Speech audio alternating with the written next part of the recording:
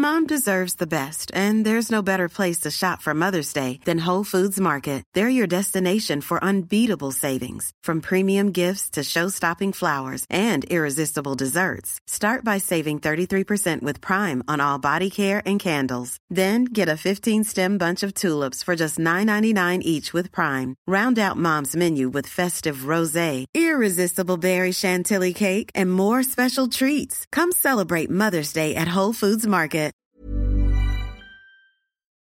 Welcome to the Box Set Pod. This is a true story. Welcome to the world of Fargo.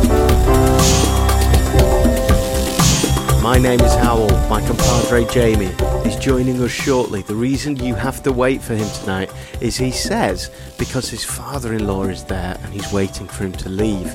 However, Jamie is a huge Wimbledon fan, and as has just been pointed out to me by our other guest tonight from London, very near Wimbledon, Matthew Wandless, Wimbledon is happening and there is a game on tenterhooks. Who is the game, Matthew, at the moment?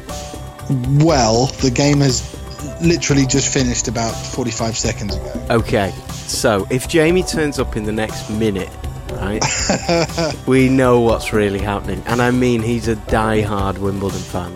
Really? Well, you'd have to be a die-hard fan to really care about this match. I've never heard of either of these players. Right, yeah, he is. Well, he is. I've just started a timer. If Jamie appears in the next minute, there's some serious questioning to be had. Tonight, though, we are talking about Fargo. Now, many moons ago, Matthew Wandless came on this podcast as a guinea pig, and if you've never heard this podcast before, it works like this. One or a number of us have only watched one episode of something. They'll be joined together with one or a number of us who have watched the entire series and are passionate about it. And it's our job to try and persuade that guinea pig to continue, or at least to work out whether it's going to be for them, whether they should invest their time and get to the all-important 4th episode. So let's bear in mind now that Fargo is on its 3rd season, it's back, and Matthew Wandless came on here months ago to talk about Fargo, the 1st season. He'd watched one episode. What was the result of that podcast, Matt? Did you say that you were going to continue watching Fargo? No, I don't think I did. No, I didn't. I definitely didn't continue. But there we go. I don't know, and I can't really remember why I didn't. It just didn't grab me. Now, we mentioned that we were doing Fargo this week, and Matthew Wandless's comment was Fargo. Ugh. Now. Why that comment? Let's see if we can do a better job tonight. Why ugh? Why ugh? Yeah. Just because. Well, am I correct in thinking that this series has Ewan McGregor in it? That's correct. That's just, for me, that is just, I can't. I mean, obviously, I can think of worse things, but for the sake of. I really dislike Ewan McGregor as an actor. What? Oh, really? Have we not revealed this before? I don't think so. I mean, it doesn't surprise me. The buckets of scorn is always close to hand with Matthew Wandless, but I can't remember it being poured on Ewan McGregor before. Why do you dislike Ewan McGregor? I just find him... I don't think I've ever believed him in a role. Okay. And obviously, like, I think I should preface every episode that I do of this show with, like, there is a base level of, like, admiration, respect, and affinity that I feel with any actor or any creative who has gotten to the point where they've made things. Yeah. So when I say this is with all due respect that I don't think I've ever fully believed Ewan McGregor in any role that I've seen him in. He just doesn't do it for me at all. He every time I see him, he's got these big wide eyes, and I feel like they always look the same in every part that he plays, and he's just so crushingly earnest in his performance, and it never rings true to me. Is it possible that this is akin to when people say, "Oh, Tom Hanks plays the same part in every film." No, it's nothing to do with that, because Hanks doesn't play the same character in every film, and he's different. Hanks is brilliant. But you know what I mean? When people accuse people who are, they're not character actors in the sense of putting on a whole different cloak. They just extend themselves in slightly different directions every role. I don't care if people do that. It's if they do that and they do it well, then I will. I'll love them. I'm absolutely fine with that. Jim Carrey. Sure. I mean, you like Jim Carrey? Not in everything, no. See, I'd put him in that same box, you see, but in a different way, you know. Okay, but no, for me, Ewan McGregor, I don't think he does the same thing all the time. I just don't think I think he has the same fault in every performance that he does. Oh God, I'm such a pompous man. How can I say that? But that's how I feel about it. My job is so much easier when you insult yourself. It's kind of less fun though. But what was? I mean, I've seen him do some real turkeys. I mean, obviously he's terrible as in the Star Wars films. The first time I realised I really didn't like him was when everyone was going on about him in Moulin Rouge. Right. And I watched that and I was just like, just have a different facial expression at some point. But that's his face. That's his face. But I know everyone's stuck with a face, Howell, but everyone can pull different expressions. And that's how you convey how you're feeling. That's what you use. It's your TV screen. That's how you show yourself. I think when Satine dies in Moulin Rouge and Ewan McGregor loses his shit, there is more than one expression being displayed, and they're very good. I think he's great. I love Ewan McGregor. Fair enough. Well, and who am I to question that? Well, it's fair enough. I do get what you're saying about Ewan McGregor. My route into Ewan McGregor was this. I went to drama school, and a director that I worked with quite closely there and a bit afterwards had taught him at drama school and directed him in a couple of things. And Jamie is ready, and the clock says... Right, we can stop stalling. We can stop 6 minutes.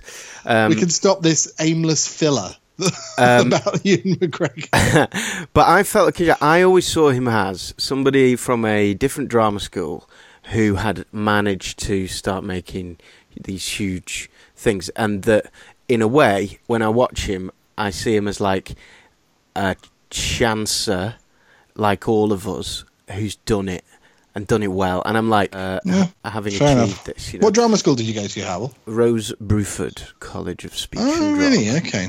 I know that. Hello, Jamie. Hi. Oh my God.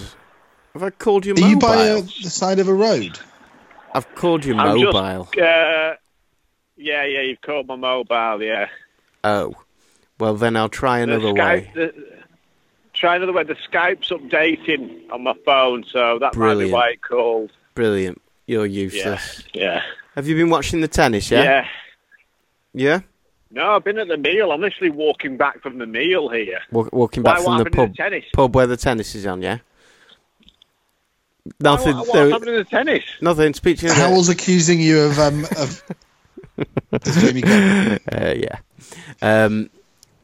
Now he's going to be Googling Wimbledon instead of answering the phone to us.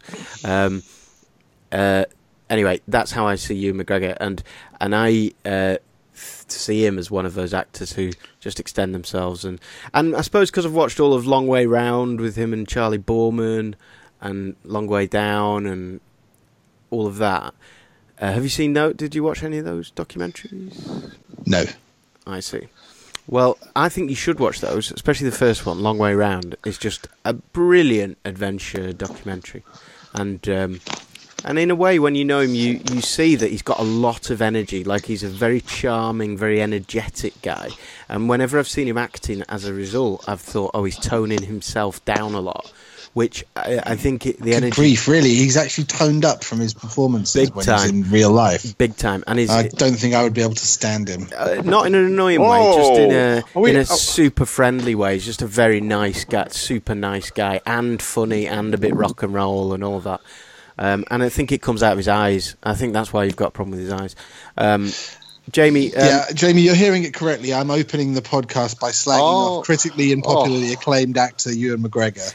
Listen, I'm not saying... Can I just step in here? Yeah. Ewan, right? I'm not saying Ewan McGregor is one of my favourite actors. I'm not even saying I think he's a very, very good actor. I am. But I think he is very good in this. I think he's very good. I've only watched one episode, by the way. Oh, God. Right. Well, that's one more than I've watched, Jamie. So, if you remember, Jamie, Matt was here watching the first series, but he only watched episode 1. He still has only watched episode 1. Matt has just kindly been the only one of our box set podders who's volunteered themselves tonight. So, but I think this makes for interesting listening because... firstly, your issue with Hugh McGregor is made more funny because in this Fargo, he's playing twin brothers. You get 2 Ewans. You get double McGregor. And I'll say this, Jamie, I don't know if you agree by this point. I think it adds to his acting chops that I genuinely forget that it's that it's not 2 different actors. It's not just a wig. Yeah. I've only watched one episode, but I think it's a really I accepted immediately that these were 2 separate. Originally, the first scene where you see the different versions of Ewan, there is a sort of you do kind of check out the prosthetics and the makeup. Yeah, but for a moment, I actually said, "Oh, that's Ewan McGregor." I bought it as a different character first. Right. Okay. I knew immediately, but once they have their scene, they have this scene together very early on in the first episode, you forget, and that from that point on, it feels very natural, and very accepted, and just very I think this is. I'm going to say I didn't like the second series of Fargo. I know that was the one that a lot of people loved. My mum and dad loved it. They were going on about how Kirsten Dunst was amazing and all this, and I agree it was a good one, but I loved the first series of Fargo, and I feel like this one has started really well. It's really funny but dark, and it has that edge that I really liked about the first series. What they've gone with, I'm going to jump straight to my kind of conclusion here because I think it might help stimulate debate, right? But this is one of my favourite series that I've ever watched, Fargo Series 3. And I'll tell you for why. You both know that recently on the podcast we've discussed 3 particular things that are kind of recurring discussions with us in the modern world of box sets. One is pace. One is cliffhangers in order to stretch a series out into another series, into another season. And whodunits, right? To hang stuff on. Now, what the Coen brothers and the writer whose name escapes me, who's brilliant, what they've done with this is they've created a pattern to the story. It begins with the title, This is a True Story, which it's not. In this series, they've dropped the true word, so it fades out. It just says, This is a Story, which is nice. But the producers stepping in there. But they have followed the same idea, which is a very Coen Brothers thing, which is that a character makes a decision, and in a very darkly comic, farcical way, more and more shit's thrown at them until something really bad happens, and probably most of the cast will die in some way by the end of it. Now, that pattern solves my whodunit thing, because it's like, I know what is going to happen. I know who's done something, and now the joy of this is watching, just like a football game. I know that it will be 90 minutes, potentially with some extra time on top, right? So the rules are set out from the beginning, if you like, by the time you get to Series 3. The pace, as a result, doesn't have to worry about the next series. So the pace is only as slow as it needs to be, and the pace is so well judged. It's slightly better than some Coen Brothers stuff is paced, I think. It's beautifully shot. Almost every shot you can pause, and the cinematography, it's like they must have taken a week just to set up this shot of this door with the light coming through it at night, and like it's beautiful cinematography. The acting is always brilliant. The Fargo accent is great. Even Ewan McGregor does 90% well on that, and he's not the best at accents. And so it solves. It's always nice to have a funny accent. Yeah. It solves for me just naturally by its nature, by its form. It solves all of the issues that I've been having recently about he's eking things out and teasing me too much and all of that. It's a fun thing to watch in the same way that the popcorn stuff that we talk about is fun to watch, in the same way you might watch Star Trek and you know there's going to be a little fable and it'll be wrapped up by the end. Well, it's not popcorn, but it has that same, okay, I know what I'm getting myself in for, mixed with the high quality that we're seeing in those things we've discussed recently, like Handmaid's Tale and things like that. The level of perfectionism over the shooting of it is just brilliant. And I would put it down, and the best thing for you, Matt, is that, and for anybody listening who hasn't seen the first two series, is take your pick. You don't need to watch the other two series. You can just start on this one, which we're only sort of 5 or 6 episodes into at the moment as it's released in the UK. I don't know what happens yet. But it's just so much fun, and it's great, again, to see something that is both fun and really artistically sound, has a great integrity to it. That's my sell to you, Matthew, and I think it's evident from episode 1, Jamie. I think so too. I think you made some good points there. I think I want to go back to the accent, because I think it's really important. Like, one of the biggest things about Fargo, the film and the series, that they that it's about is like the reality of criminals and crime and murderers. They're sad. Not like some kind of they're sad and.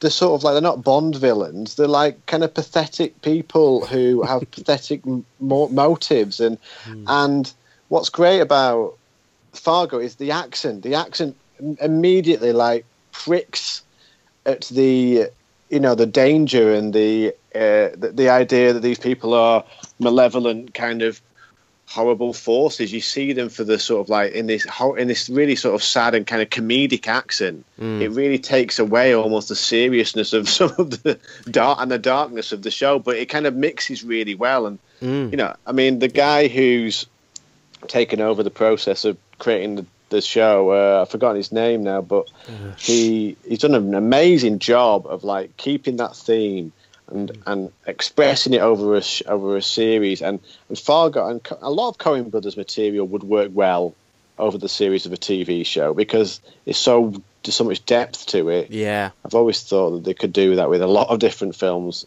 Miller's Crossing would make a great film. Quite TV often show. The depth outweighs the plot, because you can't kind of have both in a film. Yeah. And sometimes that you almost like you want to stay in their worlds quite a lot more than you get a chance to, and they can be disappointing endings at times, but at the same time you really enjoy the journey. So it's when you say that the endings are disappointing, are you talking about the films or the TV shows? Sorry, the films, not the TV series. No, okay. The TV shows actually they pull it off really well. Like you said, they sometimes do it almost better than it's like doing Coen Brothers better than the Coen. It's like, Steve Coogan is working with these two Gibbon brothers and a lot of his Partridge stuff now. Yeah, and it's the best stuff I've ever done. The best stuff he's done is Scissored Isle, pretty much. Yeah. And that's the Gibbons brothers pretty much doing a lot. Obviously, Steve's involved. It's kind of fan fiction by really talented fans. Yeah, exactly. Yeah, and that's the same process with Fargo in a way, that you've got someone who really gets them, is really talented, and knows how to deliver what they do in the form of a TV show, and really, really well. So it's brilliant. And Matt, the added the added carrot for you on this one is that David Thewlis plays the bad guy in it. This almost mythical bad guy, and I don't know what the mythical. Maybe one of you two knows. I have in the back of my mind there is a mythical creature or a number of them, who can't eat. Food doesn't go in. It's like they represent death or whatever. Anyway, what? There's a mythical creature in classic stories that can't eat, that doesn't eat, because it represents like death and stuff, and I can't remember what it is. Anyway, he's playing this kind of character, and it's another sign where, like, if you didn't know, and clearly I don't, but if you didn't know about mythical creatures, it doesn't matter. It's just that the depth that goes beneath this is not. It's comic and it's dramatic as well. And he's brilliant. David Thewlis is just brilliant. And again, playing a character that is like the other ones, like with the Fargo accent and like Ewan McGregor's characters. It would be really interesting to see what you think of it, Matt, because I think the comic edge of it, they are quite exaggerated characters, and I can imagine people going, "Oh, I don't quite buy this guy because it's too ridiculous." But the backdrop and the world that surrounds them and the depth that they play it, I think, isn't ridiculous. It's kind of really well studied and really well thought out. And it's just a series that's attracting really decent names if you respect Ewan McGregor, and certainly David Thewlis. David Thewlis is a man who's had a phenomenal career of picking great stuff to be in, you know. And yeah, it's just got everything. It's got atmosphere, it's horror, it's comedy, it's drama. It's just, I love it so much. It really is. I would swap all of the things we've talked about for about the last 20 weeks just to save Fargo, you know. If I was getting on a spaceship, it would win out of all of them. I just love it. Yeah. I think it's brilliant. I think you'd really enjoy it, Matt, because you're a dramatist. It's an actor's dream, Matt. You'd love to be in a show like Fargo. I would love to be in any single one of the shows that we've ever talked about. Absolutely, including the ones that I have not liked. I'd love to be in Chuck. I would give my right arm to be in Chuck. That would be great. Well, yeah. What else? Matt, ask us questions. How likely is it you're going to go and get more for and watch this? I don't know, man. I don't know. There's something about these. I don't know what it is, and I think what has gone a long way to hurting your cause is how much my dad enjoys these shows. What's wrong with your dad? Can I just say that is the finest example of a snob, right? He's going, I won't try this food because I've just seen him eat it. No, but like Dad and I, we used to get on so well with our taste. Yeah. And in the last, I guess it's been a slow burn over about 10 years. I've just stopped respecting his choices. How about this? And you watch Fargo, and if you enjoy it, we do an episode where we call your dad, and we capture the moment where you once again rekindle basically what has gone, which is the love between them. I'm not saying it's not that we never agree on anything now. It's just that you just don't love him anymore. I don't I love him very much, but I don't trust his judgment on films, television, and books. But surely it's possible that it's found a wide audience and is awesome, isn't it? Hang on, no, you're misreading me entirely. I like plenty of things that are popular. It's specifically my dad. What was the breaking point, Matt? What was the book, film, or TV show that tipped the edge? He's a big Jack Reacher fan. Okay. Well, Jack Reacher's great. But he doesn't like the films. Oh. Okay. And I absolutely love the first Jack Reacher film. I think it's great fun, freaking brilliant. Yeah, but I mean, have you read the book? No.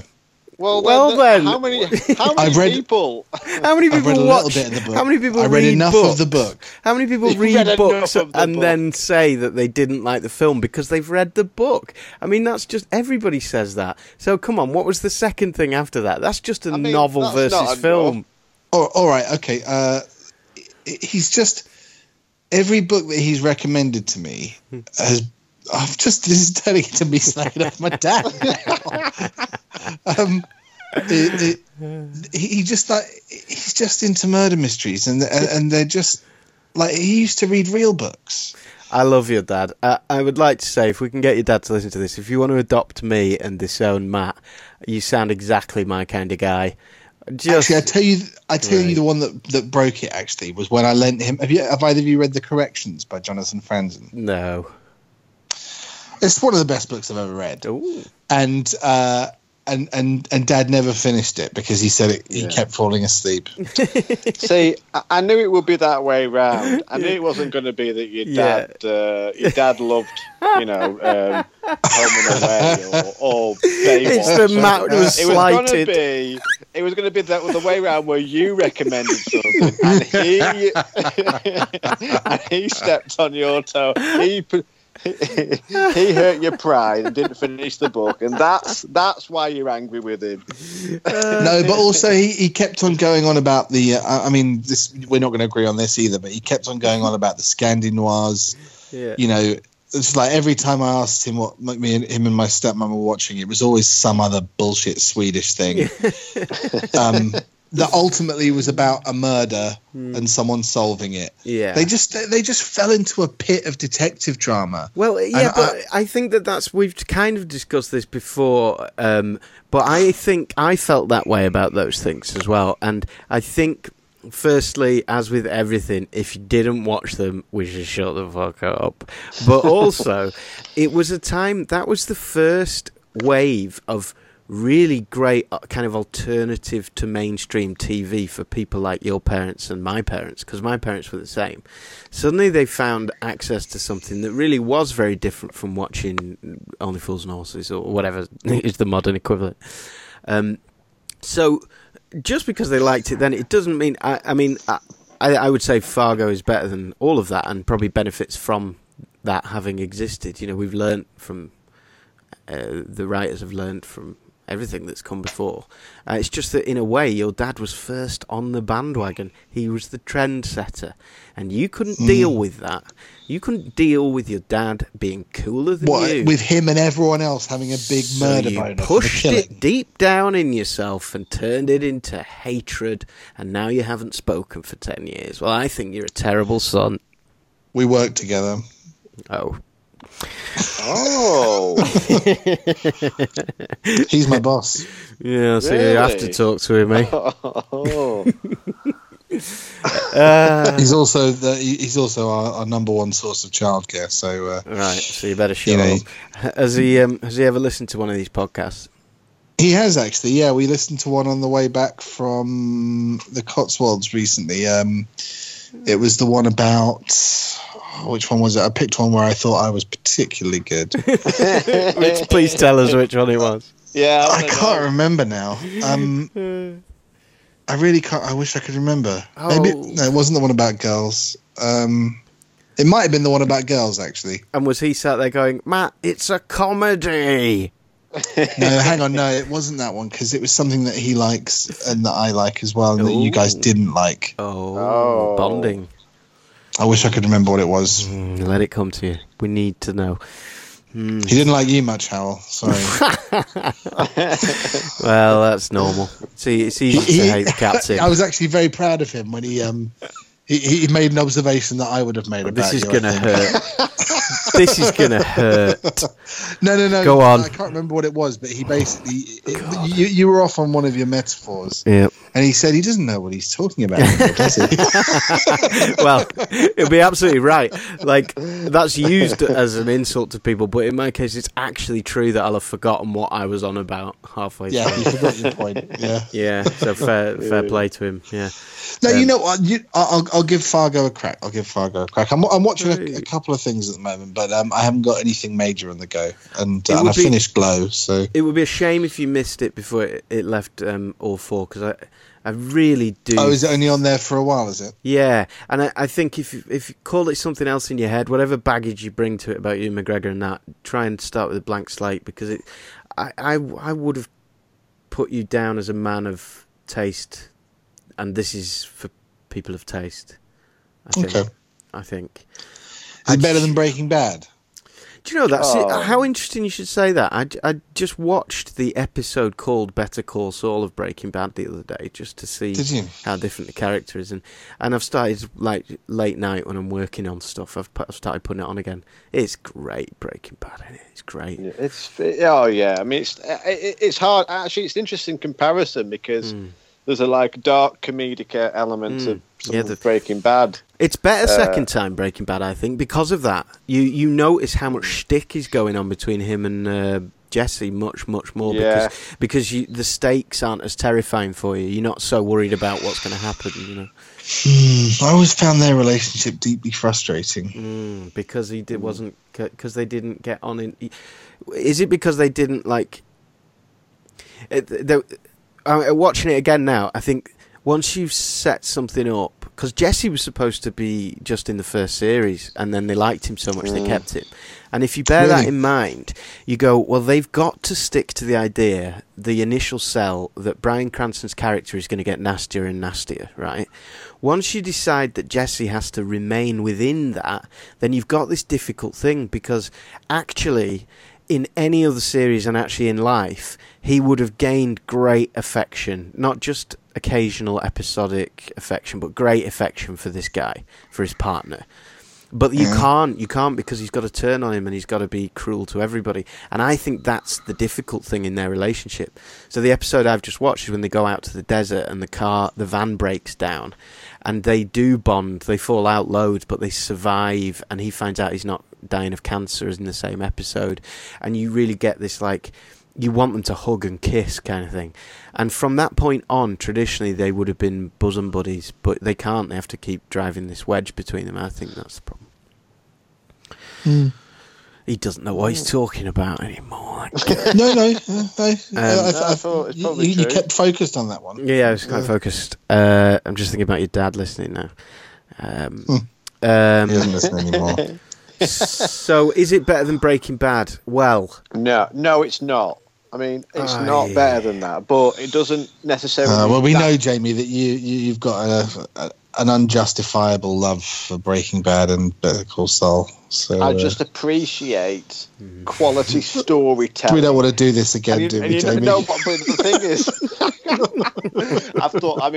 I clearly know I lost that argument, and I've been thinking about lots of different points since that argument, and it's been annoying me. But you want another go? You want another go? No, I'm not ready. I'm not. Okay, let's have another go. Look, we're not going to have another go. Good. I have them written down. I don't have them on me. I want them on me before I start. Well, that ruins the game. I won't be baited. Have you kept on with The Handmaid's Tale, by the way? Yes, very good. Yeah, absolutely. It is. It's very, very good, isn't it? It's just so sad. Like every episode, you kind of end it and go, "Oh, this is a horrible." But again, I haven't felt that so much because I feel like now that they've done setting up the world and they're just letting the characters run, it's more about the kind of the intrigue rather than just the bludgeoning bleakness of it all. Well, it's a suspense thriller now. I've just started on where they've gone to. I've only just started the latest episode, so I'll talk in vague terms. And I haven't seen this week's. Okay, neither have I. Well, this week they've kind of gone to an alternative storyline, somebody else's storyline, and again, I cannot escape my argument of stretching things out. It reeks to me, and to go back to. And I still love it. I just go, I know what you're doing here. Whereas... What argument of stretching things out? You didn't make any argument about stretching things out. What the hell is going on? That's all I talked about on the Handmaid's Tale one. That they. You talked about it being slow. Yeah, but because they are eyeing up a second series, whereas the novel, it goes slower than the novel reads because the novel knows... that it right. Oh, okay. Sorry, I thought you meant using suspense to stretch something out, which is something you mentioned at the start of this podcast. Right. Okay. No, more just that it's like, and now we'll follow the plot of the bread loaf in the kitchen because we want. Do you really feel they're taking too long over stuff? Yes, but I couldn't disagree more. That's a small yes. It's a really small yes. I want to say I think it's brilliant and I love it and it's great. But to bring it back to Fargo does not ever do that, even though it's very Coen Brothers, and they do that a lot. They're not. It's like that you are kept moving at a pace that I don't think signifies that it's trying to earn another series out of it or get a certain number of episodes. And I'd agree with that. Yeah, I think that Jamie is where Breaking Bad loses to Fargo, because of like the example that I've just said about their relationship. It is brilliant writing. It surprises you all the time. It's great, but you know that it has to keep surprising you, and there's going to be 5 series probably. They've got the long game in mind all the time. With Fargo, it's a short game in mind, but with high quality, and we don't see that anywhere. Name for me one other TV series that has completely different stories in every series. True Detective. All right. And Black Mirror. But that's episodic. But other than those 3, name one for me. No, and you can't. I don't always see that as a positive. Like, I like following a story over, and I get Fargo. What Fargo's doing is doing it very well, and I'm a fan of it. But to criticise the idea of doing every series as a separate story. Mm. I do find it a little bit like I lose engagement and I have to reset with a new series. I didn't necessarily start this series. I only started this series because of the podcast. Right. I wouldn't probably have even started it because right. I wasn't that enamoured with the last series, or I did enjoy it, but not to the extent that I did enjoy the first series. So I was like, well, it's a new story, great. It's got Ewan McGregor, who I don't mind, but I'm kind of nonplussed about. I wonder if you'd enjoy the second series now, going back, knowing what the game is. Do you know what I mean? Like, I found the second series slow to get going, but a lot of that was me in my head going, are they going to weave back in the characters from the first series? And so there was a certain frustration and letdown with it. But actually, as a whole, when you think back to the plot and what happens in it, and especially that crazy, surprising moment in it and stuff, it's just brilliant. It's such delightful, brilliantly made TV. I cannot wait to watch the next one. Well, that was what was good about. I watched the first episode 1 last night, and it did remind me, like, oh, you know what? This is really good. This is actually made by people who know how to like really craft a really clever story with brilliant characters. And I do love I love that world, and I do love like the effort they make, and you really get into sort of the gritty world, and the plots that they create are wonderful. Yeah, I forgot that Matt Stone and Trey Parker and the Coen brothers are like two sides of the same coin, aren't they? In that they don't have to make anything, so there isn't the producer pressure. There isn't the need to kind of, they genuinely only get involved with stuff when it interests them.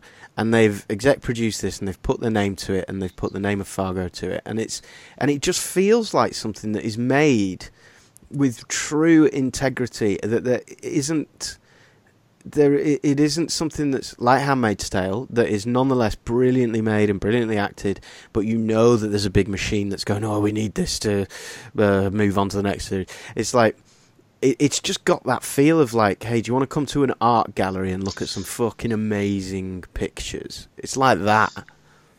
But I mean, sorry, I can only really talk about The Handmaid's Tale because I haven't seen Fargo. But surely they've gone, the book is this long and it's going to take us 3 series to do. Well, but if they have, they're still, it's the same thing.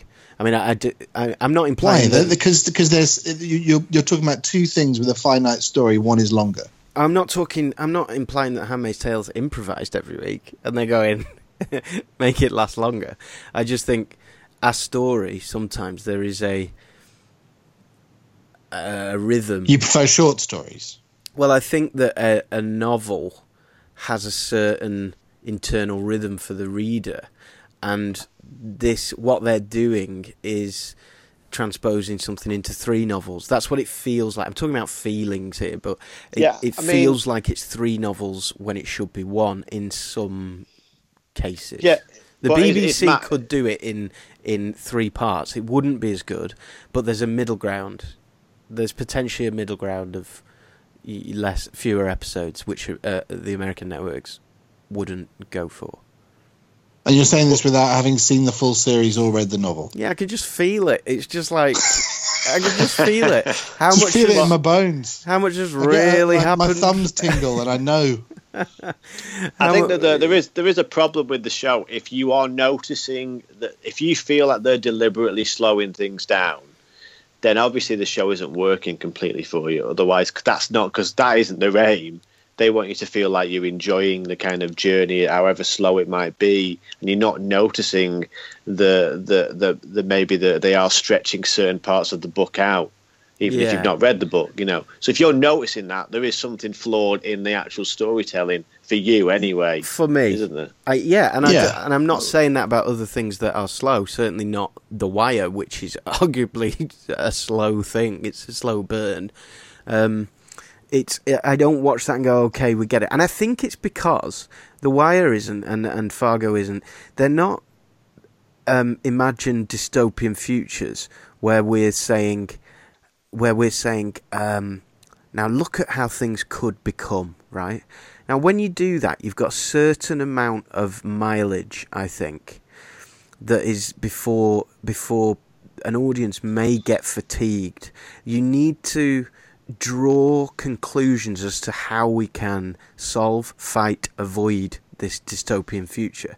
And we haven't received any of those, or not much of that kind of how to escape this prison. We haven't really achieved any of that within 6 episodes. And I think in less free worlds, it would have benefited on network TV, for example. It might be awful for lots of reasons that we love it, but it would have benefited from that. It would have benefited from get to solve that quicker. So it's this particular type of story that I feel that is the reason why you feel it's so miserable, Jamie. Your description of it is it's so sad and miserable. I think something that's really sad and miserable has to have an element of hope that works as fast as the misery, as the misery goes deep. Well, I mean, and I do have some, I'm clinging to the hope that Elizabeth Moss's character is going to find a way out of this situation. And I think, by the way, Elizabeth Moss is amazing. She's brilliant in it as well. Brilliant. I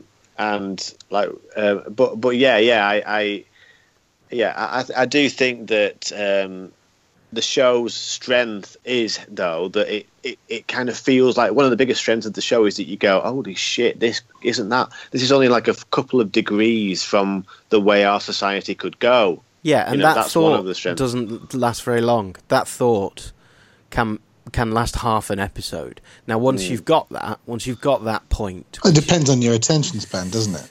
Well, it depends on or your willingness to investigate an idea. Oh, I'm willing to investigate it. It's just that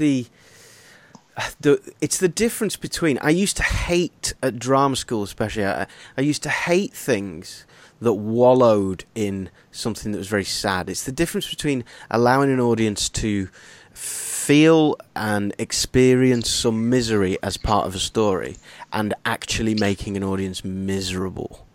Now, they're very different things, and in my book, entertainment and stuff that has a point to it like this shouldn't actually just make Jamie fucking suicidal every episode.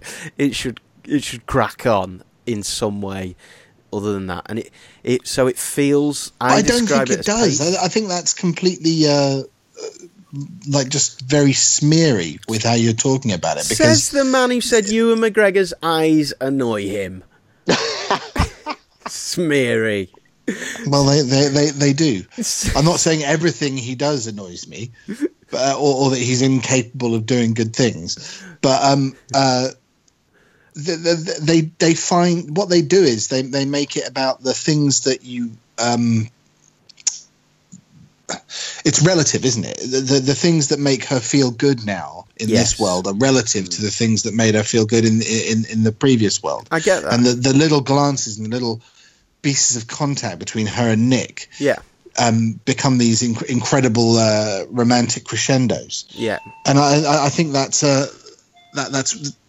really really brilliant, and it's a real commitment to the world. And I'm not saying that we're driving 40 on the motorway. I'm saying we're driving 65, and I'm going, look, you can make us feel slightly. I'm saying that perhaps the reason that we're not going 70 is something to do with the fact that people are making a program that they want it to last for another series. That's all I'm saying. I don't know. I'm not saying at that stage. You have no problem with the weight in Jamie's case, or the pace in my case, however we describe it. You have no criticism of that in The Handmaid's Tale, Matt? No, I think it's pretty much perfect. Wow. Do you think, is this for you, Matt? Is this the most perfect show you've ever seen? No, it's but it's up there though. I said that when we talked about it last time. I said it's the best thing I've seen for ages. And I mean, this is just going to show how far apart we are in what we like the most. Go on. But the things that we've talked about that have been produced in the time where the show has been happening that I've liked the most have been The Handmaid's Tale and Transparent. Well, yeah, but I didn't go beyond episode 1 of Transparent, and I was probably way too harsh on it. I can see its merits already. I might have enjoyed it. And again, I'm talking about. I'm really, of all the criticisms I make of things, I'm talking about something that's quite subtle with this because I'm loving it. I think it's brilliant. I do. I think it's an amazing piece of TV.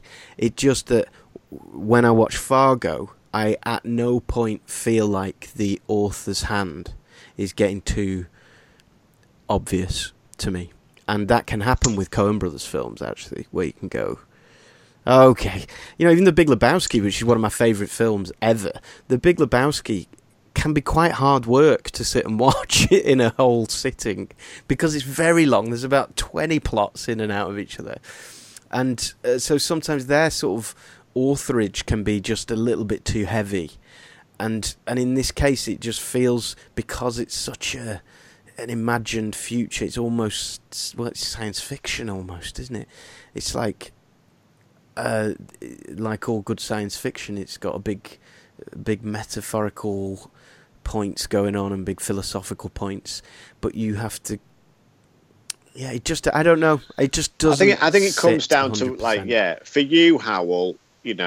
I think the difference between you and Matt is you're on opposite ends of a certain spectrum here of what you enjoy in tea. The fact that Matt likes Transparent and Handmaid's Tale a great deal.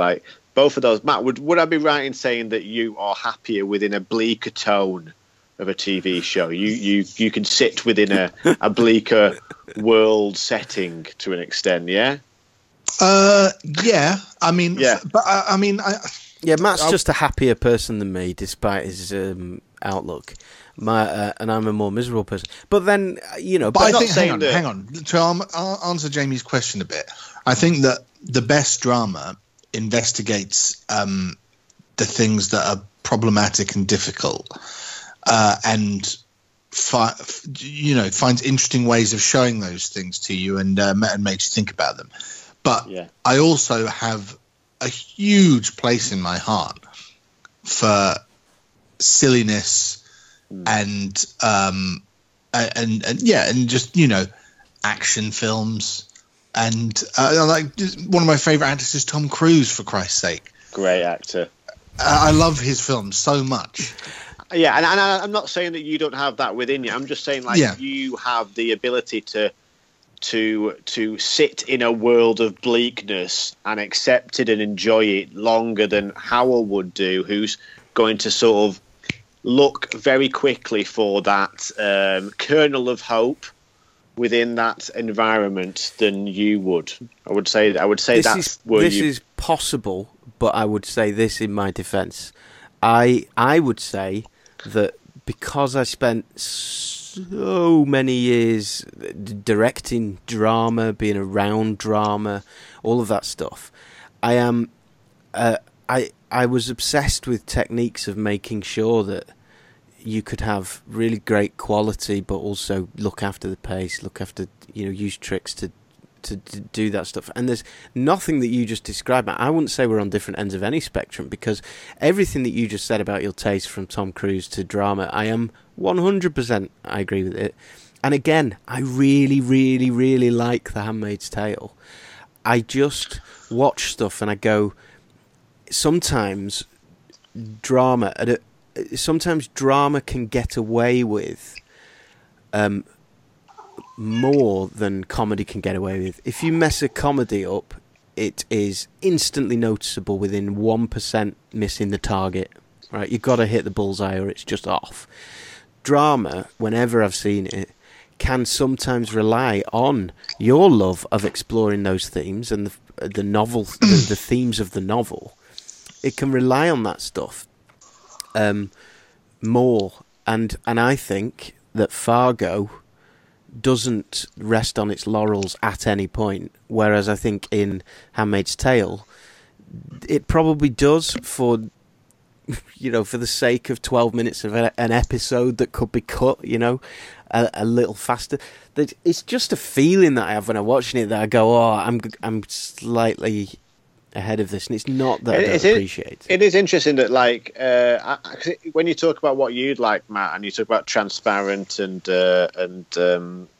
Handmaid's Tale, actually Fargo probably fits quite nicely into that world, because it is a bleak. Not that I'm saying you're just completely bleak. I'm not. I know you've got many different facets, and I'm not saying either side is bad. By the way, of what is taste.